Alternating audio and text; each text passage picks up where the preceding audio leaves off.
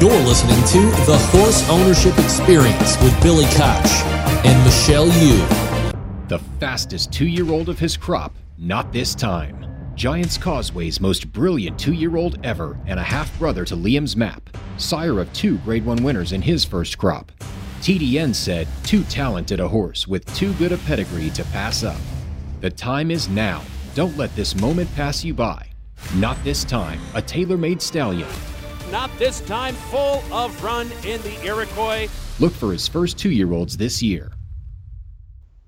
Hello and welcome to another edition of the Horse Ownership Experience. I'm Billy Koch. I'm the founder and managing partner of the Little Red Feather Racing Club. Alongside of me, from parts unknown, as always, the wonderful, the talented, the beautiful, the smart, and I like to say intelligent, but that's just overbearing. Michelle Yu, thank you for joining us. Wait, should I say Michelle Hansen? No, I'm still Michelle Yu. You're still Michelle Yu. That's like your professional name, right? It's my professional name. It's because, inclusion and all that. Right. Before we get started, this is going to go up tonight on Tuesday. I hope everybody out there has a very happy and healthy Thanksgiving. I know everyone out there has been through a lot this year with the COVID-19 experience, and we're thankful. Are you going to do it Thanksgiving, Billy? Yeah, just very small. Okay. Very small. My mom, my sister, her little family, and that's it. So very, very small. Okay. But we're going to have a turkey. Well, I would hope so. Yeah, it's actually Thanksgiving is Spencer's birthday, so we're just having a little dinner at the house, and then Wednesday we're going to my mom's and doing a little Thanksgiving there. Well, happy birthday, Spencer. We have a great guest today. This has become... I didn't know anything about this guy except his voice for years, and now we've become very good friends. I think we're going to find out this summer. We hung out many times. We've had many dinners together, and he is, in my point of view, my perspective, the best race call announcer in the business. Mr. Larry Collmus is joining us. Larry! Yay! Thanks for coming on the show. Hey there. How's everybody doing? Well, we're good. We are okay. I think we're good. I think we're great. Sorry. Okay. I should have been more excited. Yeah. The Larry, levels of more excitement importantly, are Larry, there. how are you doing? I'm doing just fine. I mean, I'm a little sad that my Del Mar experience is wrapping up for the season. You know, it's been so much fun over the summer, and then this meet. But we're gonna go out with a bang this weekend, and then I'll head home to Jersey and go from there. But I'm doing really well and having fun out here with you guys, and it's been a terrific year as far as what it turned out to be. It didn't start out that way, but right now it's, despite the fact that COVID and all that other stuff, it's nice to be out here with you guys and having a good time. Well, we enjoy having you out here, but we're going to go over all the weekend races later in the program. But before we do that, I want to know, and you and I have talked, but I'd love to give our listeners a little bit of your past, and how does one become a race announcer? How did it all start? Well, in my case, I grew up in Maryland. My father was the guy that put in the sound system at the Maryland State Fair at Timonium. And I would go to work with him in the summer, kind of help him out with not only the track, but, the exhibitions and all that stuff that went on during the fair at Timonium. And, he quickly found out that I was mechanically incompetent and that there was just, no use having me try to do anything other than to monitor the sound at the track and make sure it was okay, turn it up and down. And during that time, I completely fell in love with horse racing. And not just the racing itself, but the people. I just kind of felt right away that I belonged in this crowd of lunatics that was at the track. And I'm like, this is fun. And I didn't know what I wanted to do, but I knew I wanted to have a career in racing. And so I started watching all these replay shows. Back then, there was no simulcasting. This was early 1980s. And so I'm watching the Sharon Smith show they used to have on ESPN, where they would show all the big stakes races. Yes. From and I'd listen to all these different announcers and I would get a kind of a good feel for all these different guys, do impressions of them in the press box. And then one day, the Clem Florio of the Washington Post came up to me and he says, "Hey, you should try to do this for real." And I'm like, "Well, how do you do that?" So so I got advice to get a pair of binoculars and a tape recorder. And the fellow that ran the press box in Maryland at the time, a guy named Eddie McMullen, he was very helpful in getting me a room where I could call races for practice. And so I did that for quite a while. By the way, my home phone here is ringing. That's okay. No, we don't care. It doesn't bother us. I knew it was going, and no one cares. Just keep talking. Wait, so not the president calling you directly. I don't know anyone else that has a landline. I want to say something really quick here. Of renting, you know. Oh yeah, really quick. For people who have never done this, I tried this when I was about 17. I did the same thing, Larry. I got a pair of binoculars, I got a microphone, and I just went to the track and I sat by myself and I tried to just call races. It's impossible, okay? So it's so hard, and you make it look so easy. Now continue on. So you start. You start doing this. Calling for practice, you know, and during the summer, and then on the weekends, I would go to the mile tracks, Pimlico, Laurel, Bowie, and call into a little room and practice. And then one day, Chick Lang, who was the general manager at Pimlico, heard me practicing. His son was the publicity director, and he says, "Who's that up there calling races?" They said, "Oh, that's a kid Larry. He wants to be an announcer." So anyway, so Chick said, "Well, let's get him started. Let's have him call one a day over the mic."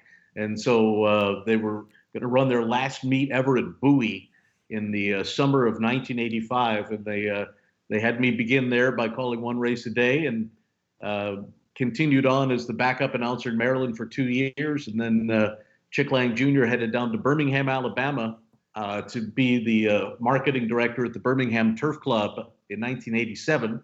And he said, "You want to be the announcer?" I was 20 years old, and I said, "You better believe I do." And that's how it all started. That was my first time gig.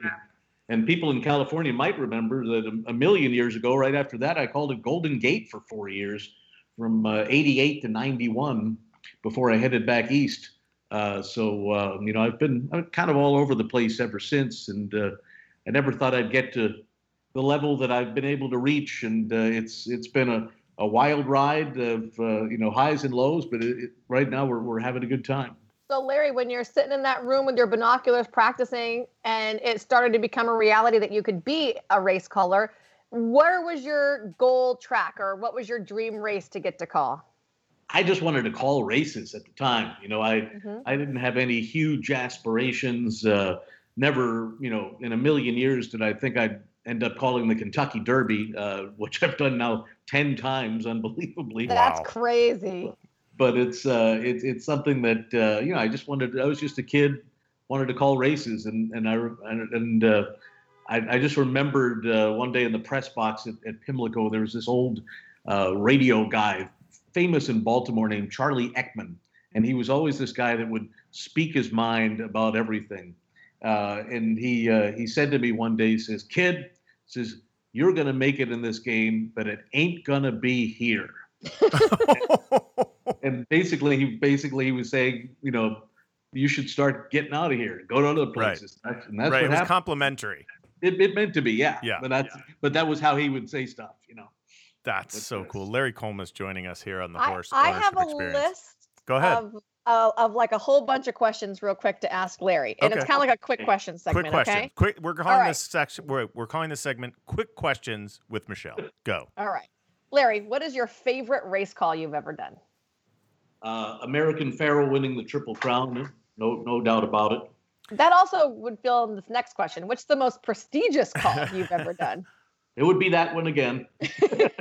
Wait, hold on a second. Was that was the call that they've now shown on video, Larry, where you're pumping your fists and you're really getting into it, right? That's not the Breeders' Cup Grand Slam. Am I right? That's the Triple Crown.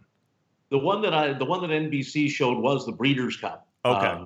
The Breeders' Cup Classic. No, Larry's Triple Crown was, and they're in the stretch, and Pharoah has his run for glory. Frosted is second, right? That was Frosted's all out. Here it is. The 37-year wait is over. That was a great call. Now, wait a second.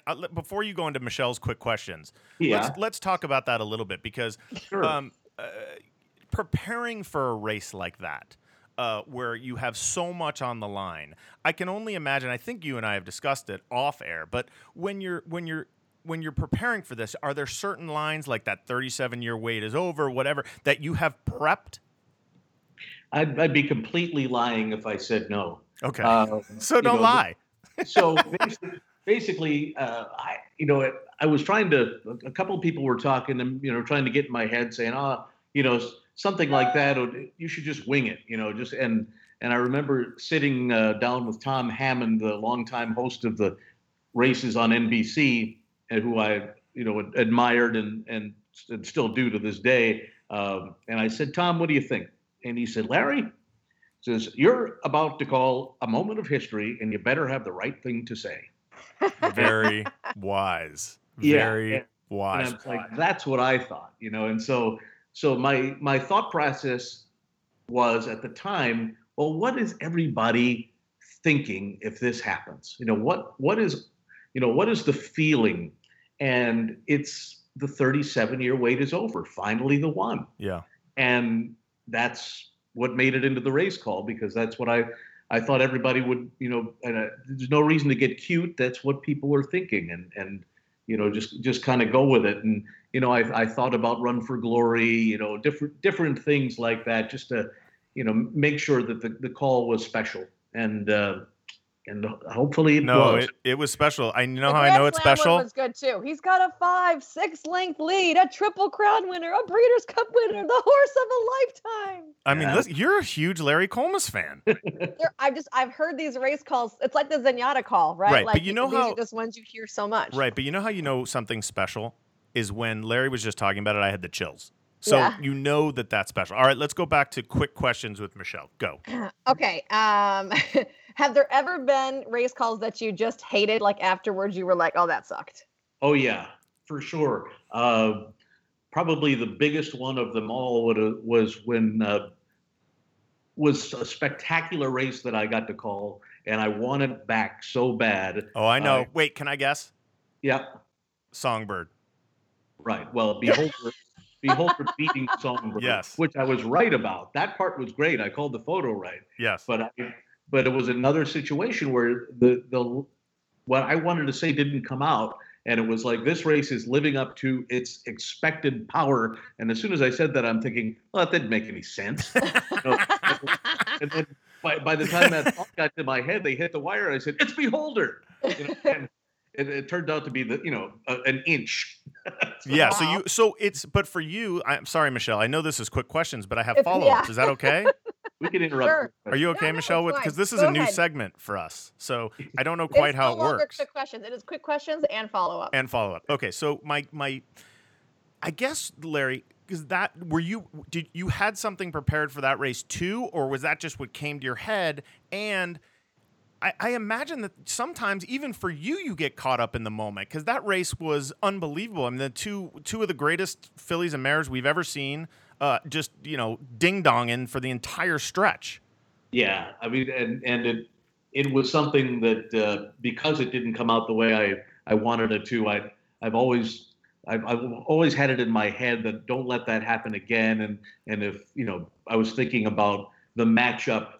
A similar matchup this year between Swiss Skydiver and Monomoy Girl, and it just never materialized because Swiss Skydiver stumbled out of the gate, Yeah. But I was ready for that, and expected power was not going to happen again. Put it that way. Okay, back to quick questions with Michelle. What race has been the most pressure to call? Was it maybe your first race? Was it one of these big races? Well, it's interesting. I would have to say probably the first time I called the Kentucky Derby, because it's the Kentucky Derby, and luckily for me, I only had about 2 weeks to prepare for it, because Tom Durkin, made his decision that he no longer wanted to call the Triple Crown in April, and they reached out to me, and it was an unbelievable experience. I remember being in the booth at Gulfstream, and when the phone call came from Fred Godelli, the producer at the time of the Triple Crown, who also produces Sunday Night Football, and he, I have to tell the story because it's so cool. No, tell it. That's why we're here. Fred calls me up and he says, "Hey, I'm looking for Larry Collmus." And I said, "Well, this is Larry." And he said, "Well, this is Fred Godelli from NBC Sports, and wanted to talk to you about something." And I'm thinking, well, maybe he's going to ask if they can use my call of the Florida Derby for the show or whatever, you know. And he says, "We want to see if you're interested in calling the Kentucky Derby for us." And I paused for a second, and I said, "Well, that's Tom Durkin's gig."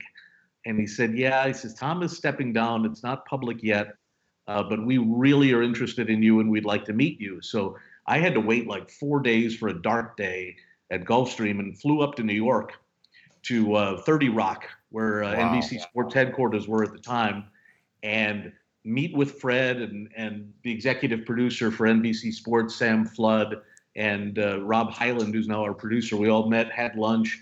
I was prepared for their questions. I knew what kind of things they would ask me, and I think they were happy with my answers. And then they sent me back to Fred's office, where they made plans to fly me back to Florida, get me on a cab or a car to get back to LaGuardia and get home.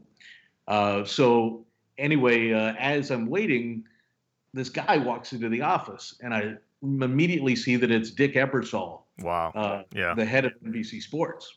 And I'm like, wow, boy, this is big. So Ebersol walks into Fred's office and said, "Hey, Fred, we'll look at, the Monday night or the Sunday night football schedule just came out. Look at these games we have. We got this game, we got that game." And Fred's like, "Yeah, it's going to be good." He says, "By the way, Dick, this is Larry. We're talking to him about, replacing Durkin."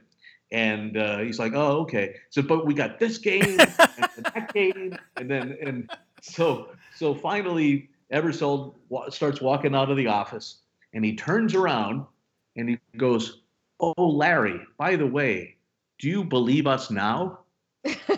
And so he had heard about my skepticism on their phone conversation, and the whole idea was he did want to meet me, and he pretended he didn't. That's awesome. And it was just that night I flew back to Florida. I'm meeting my friend for dinner, picked me up at the airport, and I remember I had to go to the bathroom first, and I'm in the bathroom, and I see my cell phone starts ringing, and I recognize the number. I'll never forget. It was 212-444-4444. Oh yeah, and normal number. I said, yeah, and I'm like, write that down. We're all calling it now. And so I pick up the phone, and it's Fred. He says, "I just wanted to call and welcome you to NBC Sports." Wow. Oh. And I remember I finished what I had to do, and then I ran outside and screamed at the top of my lungs. Oh, that's awesome. Yeah, it was just. So you played it really cool. Yeah. So I was like, oh my God. That's awesome. That's a great story. It was a Larry life-changing story. experience, Yeah. No. Michelle, any more quick questions? Yes, I do. Go ahead. Okay. Larry, do you know how many races you've called? Yeah, I am not one to count. I've never got into that. A lot, I'd say. At least I would say at least 50,000, but I don't keep track. Okay. Do you know, Michelle? No, I do not know. Oh, I do not. I thought this was like a trivia thing. Go ahead. No, it was just a question I wanted to know. Okay. What is your favorite go-to phrase that you use? I guess, and they're into the stretch. Yeah, that's his thing. Yeah, we talked about it. Because he's like, my job's almost over for this race. Yeah, probably. Billy's thinking other lines for me down the road, but we haven't come up with anything. Yeah, we're working on it. Okay. Have you ever had any of those the mic was hot type moments? Yeah, I had one at Del Mar just a couple of weeks ago, but it wasn't my fault because the microphone the mic switch that I have was turned off, but they were using a separate microphone that was not turned off. And as soon as right about the 16th hole, I had to cough really bad, and I got through the call, turned off the mic, and had a coughing fit. And then all of a sudden, I'm getting these tweets like, "Are you okay?" And I'm like, "Wait a minute, the mic is off." And so I called our TV truck, and they're like, "Yeah, that's on us." I said, "That can't happen again." When I turned that mic off, no, it's off. It's off. Right? Because God knows what I say. When the mic is off. I can't believe that horse won. Yeah. There goes my try. Who's your favorite race caller? My favorite race caller, I'm going to be very politically correct in shouting out to both Durkin and Trevor Denman and Dave Johnson. Actually, the three of them, to me, Dave growing up was the guy that called the Triple Crown, and down the stretch they come, and got everybody pumped up, and just had these legendary calls. And then Durkin and Denman came along, and they sort of changed the way races were called, got more descriptive, and told stories and things like that. And I really, really loved listening to both of them, on a regular basis, and have total admiration for both guys. Can I follow up? Can I interrupt, Yes. Michelle? The Michelle quick question segment. Interesting enough. So you named three, obviously, people that we grew up with, or I at least grew up with. And Right. Larry, I'm curious. What did you take from? Can you be specific on something? Hey, I might have taken this from Trevor, or I might have taken this from Durkin, or I might have taken this from Dave Johnson, because obviously, it is the sincerest form of flattery, right? Are there things, or is this just like, hey, I'm Larry Collmus, this is how I do it? I honestly would say that it's impossible not to take things from other guys, and a lot of times you don't realize you do it. It sort of comes into your head, and these different things that you hear. And for me, I think if I listen back to my old days of calling it Golden Gate, I sounded like an American trying to sound like Trevor Denman. Interesting. And then when I was calling it Monmouth, I sounded like an American trying to, be Tom Durkin, who was also American, by the way. Sure. But anyway, over the years, then you develop, and you become you. And I think it takes a while for that to happen. And it's a natural process. I mean, there are other announcers I've heard stuff from that I'm sure I've taken. I grew up with Marshall Cassidy. I mean, to me, he was, great too, and he's become a good friend. And it's, you just all these things get in your head, and they all help you become you. Can you do a Marshall Cassidy impression? I can indeed believe they're online. There. Easy goer has the lead by a butter length. Oh, it's so good. It's so good. And you know what? And for people like us that love the game, and I know you love the game, I know Michelle does, and I certainly do, or I wouldn't be doing this.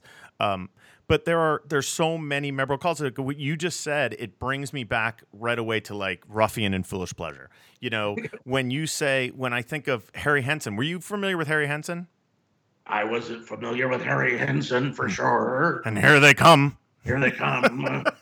But it's interesting what you said, because it really has changed, and I'm curious, what about your process and how you have changed from, let's say, year 2 of really officially calling races to now? Where would you think you are better, and what have you changed in your, not only your process but your actual race calling? Well, it's a good question, because I think you're always your own worst critic, and so it's hard for me to say. And I've always been a believer in a race call is only as good as the race itself, because you have to react to what you see on the track. And if it's a really exciting race, you're going to be really excited. But I think over the years, I think and this is kind of another natural thing, my voice has gotten better, gotten stronger, a little deeper. And it's something that because of that, I think that gives you a little bit more confidence too in your race calls. And I think my confidence has gone up over the years. I'm less nervous calling the Kentucky Derby. I still am nervous, because you'd be a robot if you weren't calling that race. But I think that overall, because I get the chance to call all these great races, you feel like, okay, now I've made it to this level. Now I can have fun with it,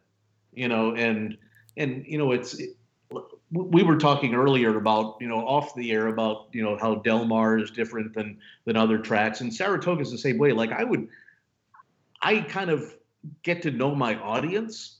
So like Saratoga would be different than Belmont. as far as, and there could be two races that look exactly the same, but because one is at Saratoga, you might just be having a little bit more fun with it because there's so many people there. Sure. And you see all those people, and it's just, I think in time you learn how to just be you and wing it and go for it at that point, but you always have to be super prepared at the same time. How much prep work goes into each race, Larry? And are you the person that reads the name over and over? Are you a colorer? So I have an iPad that I was never a colorer, but I got an iPad, which I absolutely love. And at the beginning of the day or the night before, depending on when I have time, it's usually the beginning of the day, I will color in the silks of every horse on the card. And I will have that on a PDF file on my iPad. And, so I think that's a big help to identify the horses once they come onto the track. Now, a few times the silks aren't right and I have to make changes, but that's okay. But so I do that, and there's so much memory involved. It's a short-term memory. I keep repeating the names when they come onto the track and get them in my head. And when I feel like I can say every name without looking down at that iPad, I feel like I'm pretty much ready to go. You also need preparation before the races about pronunciations, and that's always a process of making sure you get names right. And I'm a stickler when it comes to that. So, if I always tell owners, by the way, if your horses that got a difficult name to pronounce, don't tell me after the race. Tell me before the race. It makes a lot of sense. Makes a lot of sense. Some people say, "Well, you mispronounced my horse's name." Well, tell me in advance, and I won't. It seems simple. Larry, going back to Michelle's quick questions, because I have one quick question for you, just historically speaking, because you mentioned all these great announcers. Is there one call that you love? Oh, that was on your list? Sorry. Yes. What is the best call not made by you? Yes. I would say that my particular favorite is the Travers in 1994, called by Tom Durkin, won by Holy Bull. And one of the main reasons for that is because Holy Bull was one of my favorite horses of all time. And Tom, his line at the top of the stretch when Concern began to make his move, "There is cause for concern," is just freaking genius. Yeah.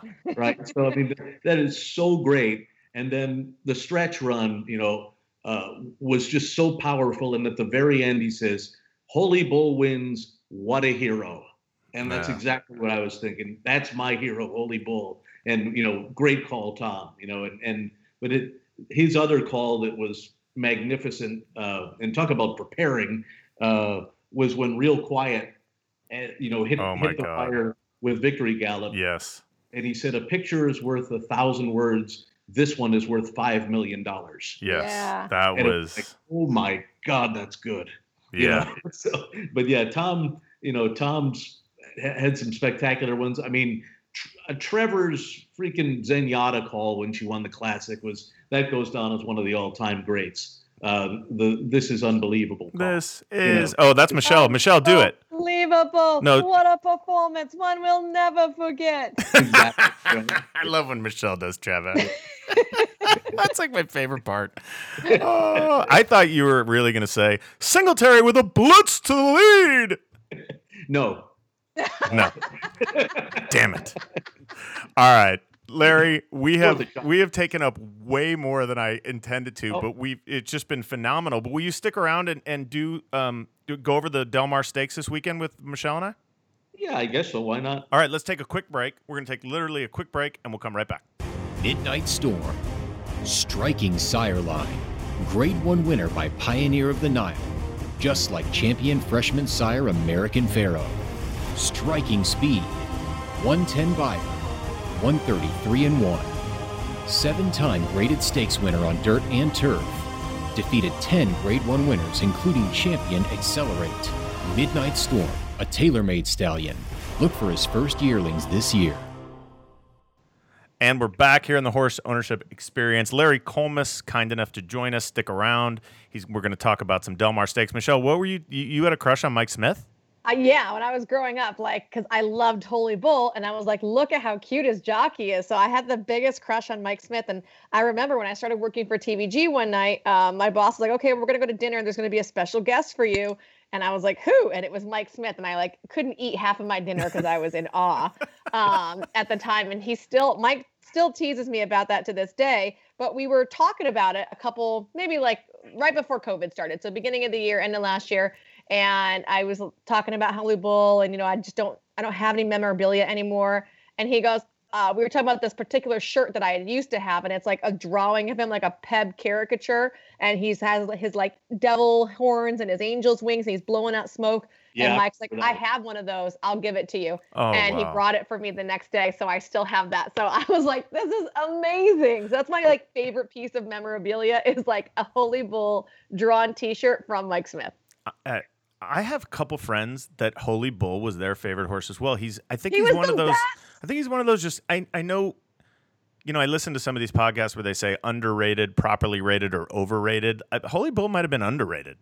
Super underrated. The thing was too is he had the cool story, right? Like when Kroll, his owner, died, she left him to him in his will. I mean, it was like a whole Cinderella story. He was really cool too because like when that was my first year at Monmouth. And he was the first Haskell I called. The first Grade 1 winner I ever called was Holy Bull. And I remember we would go back to the barn and stand outside the shed row, and Holy Bull would be like in his stall in the back, and you would just say, "Hey, Bull," and he would come charging up to the front like, wow. Who is calling me? That's so cool. Yeah. That's very cool.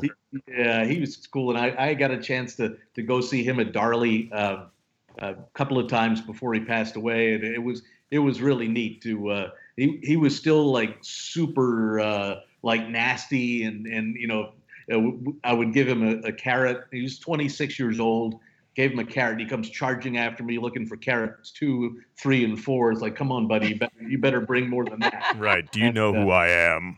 Yeah, he knew who he was, and he was really special to a bunch of people. He was definitely my fave. I think he's, and that's it's stuff we talk about on this show all the time, Larry, because normally, obviously, we have owners on. It's called the Horse Ownership Experience. But I think that's what kind of keeps us all going are these horses that I don't think people who are outside of our business realize how much they mean to us, and how, I'm looking in my little office that I'm sitting in right now. I have a picture of John Henry, Kona Gold, Singletary, Telly's Pop. Like, this is not only was that my childhood, but it's my adult life, basically.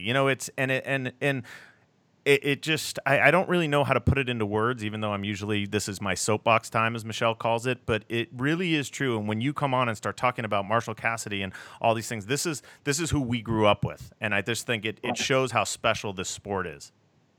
Oh, for sure. I grew up in the 80s for the most part, and just all those different guys, the different announcers, the different horses. I remember John Henry's last race was on my 18th birthday, the Ballantine Scotch Classic at the Meadowlands. Yep. And when Dave Johnson's called him the old man, making his move on the outside, here comes the old man in the middle of the track, and he's flying, and down the stretch they come. Yeah. Awesome. It was so great, all those horses back in the 80s and then in the 90s that I started getting to call. Then they got to be even more fun because I got to actually start calling these big horses, so but in the 80s, just listening to other guys call them and watching them run, especially Holy Bull and horses like that, it was just a blast. Yep. Unbelievable. Michelle, we have a huge weekend coming up at Del Mar. It's the Del Mar Turf Festival. Del Mar does sponsor our show, so I feel we need to just kind of go quickly through some of these races. And thanks for Larry for sticking around. Maybe he'll give his 2 cents. Although you don't bet, do you? You don't bet. Hardly at all. Right. Hardly at all. I have to say I'm not the greatest handicapper in the world, although I did kick Ray Pollock's butt the other day. And believe I crushed him this summer, too. It's not really a big deal. I hope Ray's listening. And if you are, everyone can play against Ray, dmtc.com/contest. It's free every day, and they're giving away tickets to the Breeders' Cup. And you host that thing. I do host that thing. Yeah, Michelle's the host. The host I with the know. most. Larry's been on the show twice. All right, Michelle, do you want me to just reel off? I have it in front of me. We're going to start with Thursday. It's red carpet. Yeah, red carpet, grade 3, Mile and 3 Ace 4, Fillies and Mares, and the morning line favorite is The question Blame is Debbie. Chad Brown or not Chad Brown? Well, he's not even the favorite. He is the favorite. It's Chad Brown. I'm sorry. Yeah, 5-2. Orglandis. Larry, how are you going to say this? Orglandis. Yeah, I was going to look that one up. I haven't done that yet. I'm thinking it might be Orgland with the silent S at the end, but I think you're right. I think I'm a moron because it is French. Orgland. Yeah, Maybe it's Orgland. It's actually a German war cemetery. Yeah, exactly. But I don't know how to. I did find that much out, but I didn't get to the how to pronounce it thing. So it's. Well, she's 5-2. I don't know if you ever heard of this guy who's coming in to ride. His name is Irad Ortiz Jr. He's pretty good, Larry. Oh, is he? Yeah. Yeah, I've called him a few times. I have a question for you. Yeah. We have new whip rules in California. Oh, yeah. Do you think these guys from the East Coast, how are they? I mean, they haven't ridden here before. There's three guys coming in. It's Manny Franco, Irad, and Rosario. Right. Rosario's not a big whip guy anyway, but do you think it's going to be interesting how they're going to adapt?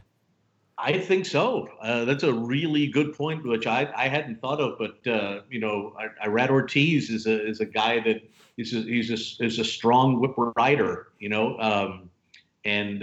So he's going to have to change the way he handles the whip here at Del Mar, and it'll be interesting. I assume the stewards will sit down with those guys and discuss all the rules with them just to make sure that they're on board. What they're going to tell them is none of this. I'll just take the fine.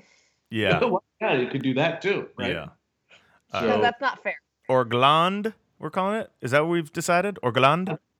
For now. Okay, how about Blame Debbie? That's an easier one. Blame Debbie. She's the second choice at 3-1 for Eclipse, Shippers. Graham Motion, Manny Franco. That's on Thursday. What do we have on Friday, Michelle?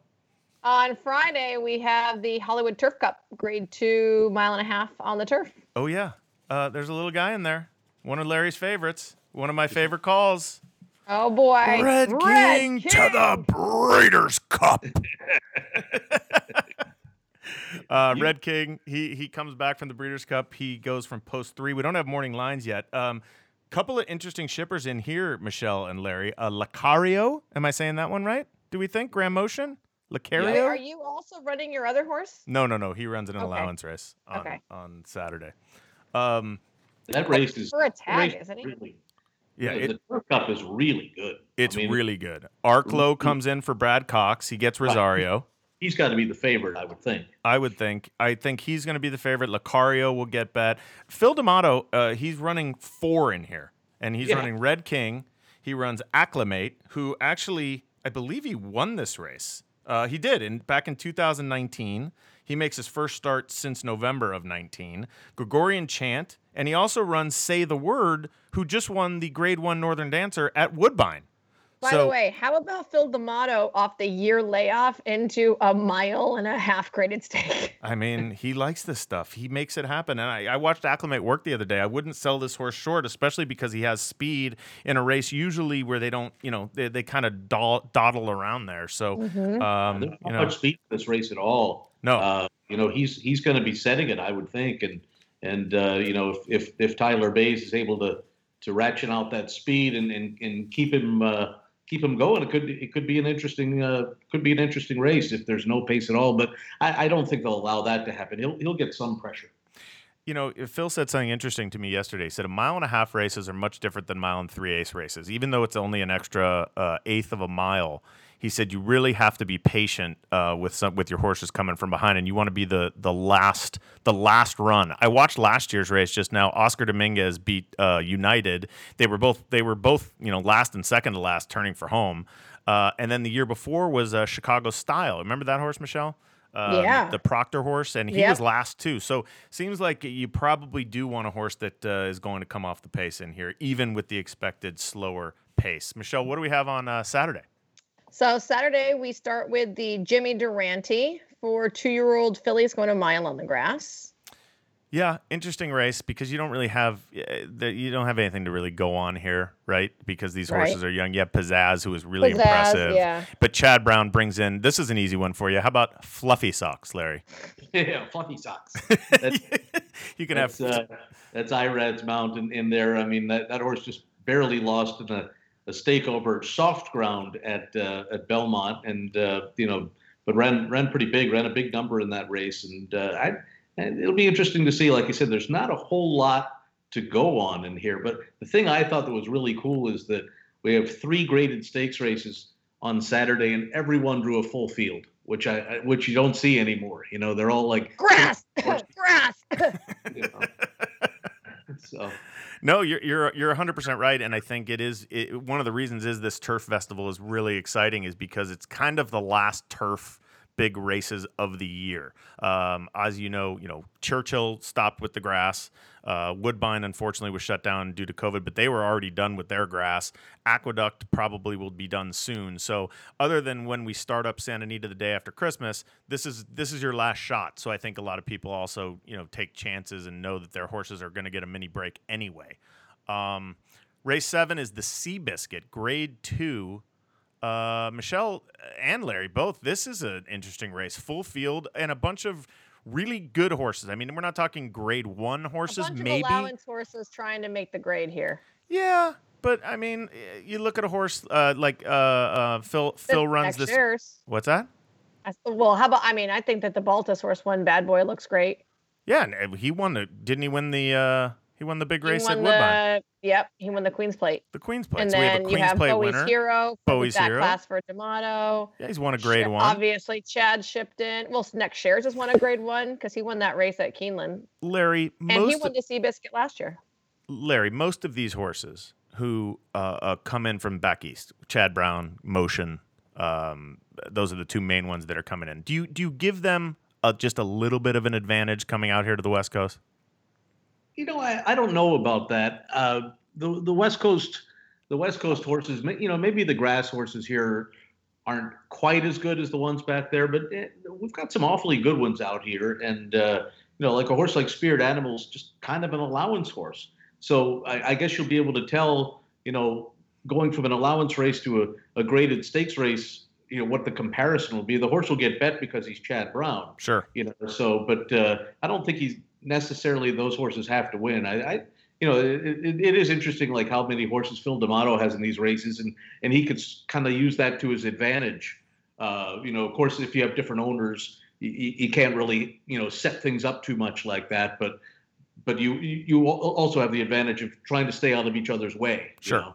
So I think that could be an edge to some of these these local horses. Yeah.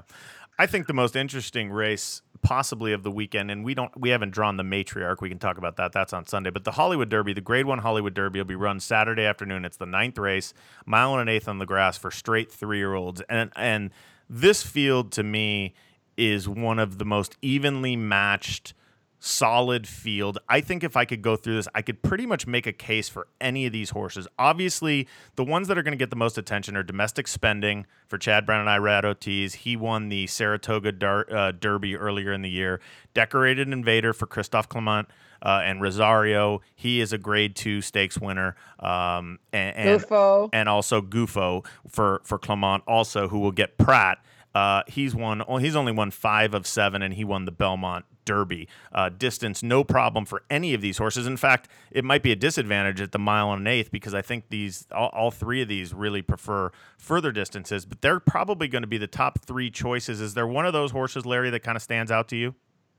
I think that they're all pretty solid in there, and I think Gufo is probably the one that's pretty interesting. You just wonder whether the 1 1/8 might be too short for him, but he did win, at a 1 1/8 at Delaware in a pretty good field back then. I mean, the whole race is just like full of horses that have been running against each other, and I think it's just going to be a wild, fun race to call. Smooth Like Straight is certainly, you got to respect him, and you guys only got beat a length and a half with Scarto by him. So yeah. I mean, What do you think of this plan? I'm going to run this plan by both of you. So we have Scarto in there. He won 2 back-to-back races at Del Mar this summer, and then he ran second, as Larry just mentioned, to Smooth Like Straight, who had a perfect trip. We didn't have a great trip that day. I don't know if we would have beat him. It might have been closer. That's all in the past. But you know what? Manny Franco rides in my plan. I'm running this by both of you. What about this? Just follow Smooth Like Straight. Yeah. What about that? I mean, is that Michelle? You're laughing, but I'm serious. Like, he has speed. There's not a ton of speed in there. Rispoli has been, we all know how good Rispoli is on the grass, and we break right outside of him. Like, wouldn't it be great to just say to Manny Franco, "Hey, follow him. Attach yourself to his hip." Yeah, when he goes, you go. You know what I mean? Something like that, because I don't know if we have the kick to hold off a horse like a Decorated Invader or a Gufo or a Domestic Spending. See, I would only alter that plan a tiny bit. Yeah, what would you do? Okay, so I would say break. If you want to sit outside Smooth Like Straight, do it. Try to move right before Rispoli moves. Because if you can be in full flight before Rispoli is and get the advantage on him. Okay. Yes. All right. Well, we'll all see what happens in the last race, the 9th race on Saturday. Sunday, we don't have the draw, but the Matriarch's going to be a great race. Larry, do you have any insight on who might be coming to the Matriarch for the Grade 1? Not off the top of my head. I'm sort of waiting, until the overnight comes out and then kind of attacking it from there. So there's so many other great races that sort of take it day by day. I think Sharing is coming out for Grand Motion. She won the Juvenile Fillies last year. She's the 3-year-old taking on her olders. I have heard Jolie Olympica will be back for Richard Mandela. Juliet Foxtrot, who's a graded stakes winner. Viadera for Chad Brown, I believe. Newspaper of Record is coming out. Yep. Wow. This is like I said, we don't draw till Thursday, but this is going to be a very, very salty rendition of the Grade 1 Matriarch on Sunday at Del Mar. Michelle, I think that's it. I think we did it all. Yeah. Larry? Yeah. You good? I think so. I have one more thing. This is this is the last one. Then we'll let you go. Okay. Michelle and I get in a fight now. On the show again. No, Larry's coming on every time. What are you talking about? He's having so much fun right now. He's starving. I'm sure it's past his lunchtime. I'm going to go to Roberto's pretty soon. Oh God, don't talk about Roberto's when I get there. All right, Michelle and I have a fight every year about Saratoga versus Del Mar. Okay. And truthfully, it's not really fair because you didn't really get to experience the Del Mar because of COVID. But try to imagine what it's like with 40,000 people there and how much fun it might be, and then kind of compare and contrast the Del Mar versus Saratoga. All right, so let's start with they're both awesome, but they're nothing like each other. Saratoga is dressy for the most part. The box seats and all. Everybody's got to have their jackets on, and it's got to be. And of course, it's like 95 degrees and humid, sitting in those boxes with the jackets on. But then in the back of the place, you've got all these people that, get there at 7 a.m. and bring their lawn chairs and everything and stake out their places all over the track. And I mean, it's just such a unique experience. And you walk through those gates and it's like these hallowed grounds. That you've got that feel every time you walk through the gates at Saratoga. Del Mar is just kind of more like fun. It's like the place where everybody loves to go and, bet on the races, have a few drinks, socialize, have a good old time. And then when the races are over, you've got, you go on and to restaurants and go on and to the beach or whatever, different things, where Saratoga, it's sort of like horse racing 24/7. Everybody wants to go to the workouts in the morning, and then, they go to the races in the afternoon, and then they handicap at night. It's like never ending. Whereas at Del Mar, it's like, okay, and I think Mac McBride from Del Mar said this best. He says, Saratoga is 24/7 horse racing. Del Mar is horse racing in the afternoon, and then we do other stuff. That's brilliant. I think that was actually a good analysis, Michelle. Yeah. I think it was very good. It was so political.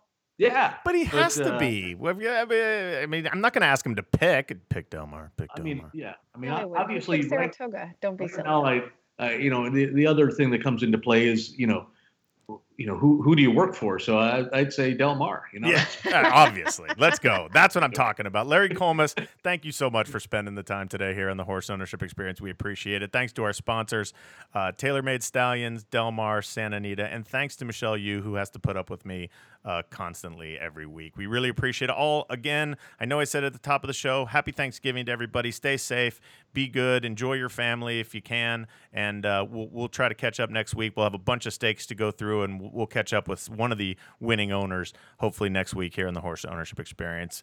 Larry, thank you.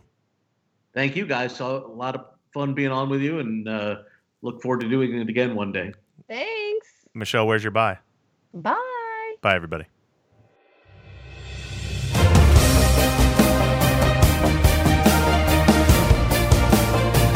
You're listening to The Horse Ownership Experience with Billy Koch and Michelle Yu. Daddy Longlegs, Scat Daddy's only proven Sunnet stud in North America. Crowned champion freshman sire in Chile, Daddy Longlegs has already sired 3 graded stakes winners from his first 2 crops of runners, including a champion 2-year-old colt. A talented runner himself who won multiple graded stakes on multiple surfaces. He's passing that versatility onto his progeny with stakes winners on dirt and turf. Daddy Longlegs, a tailor-made stallion. Call today to book.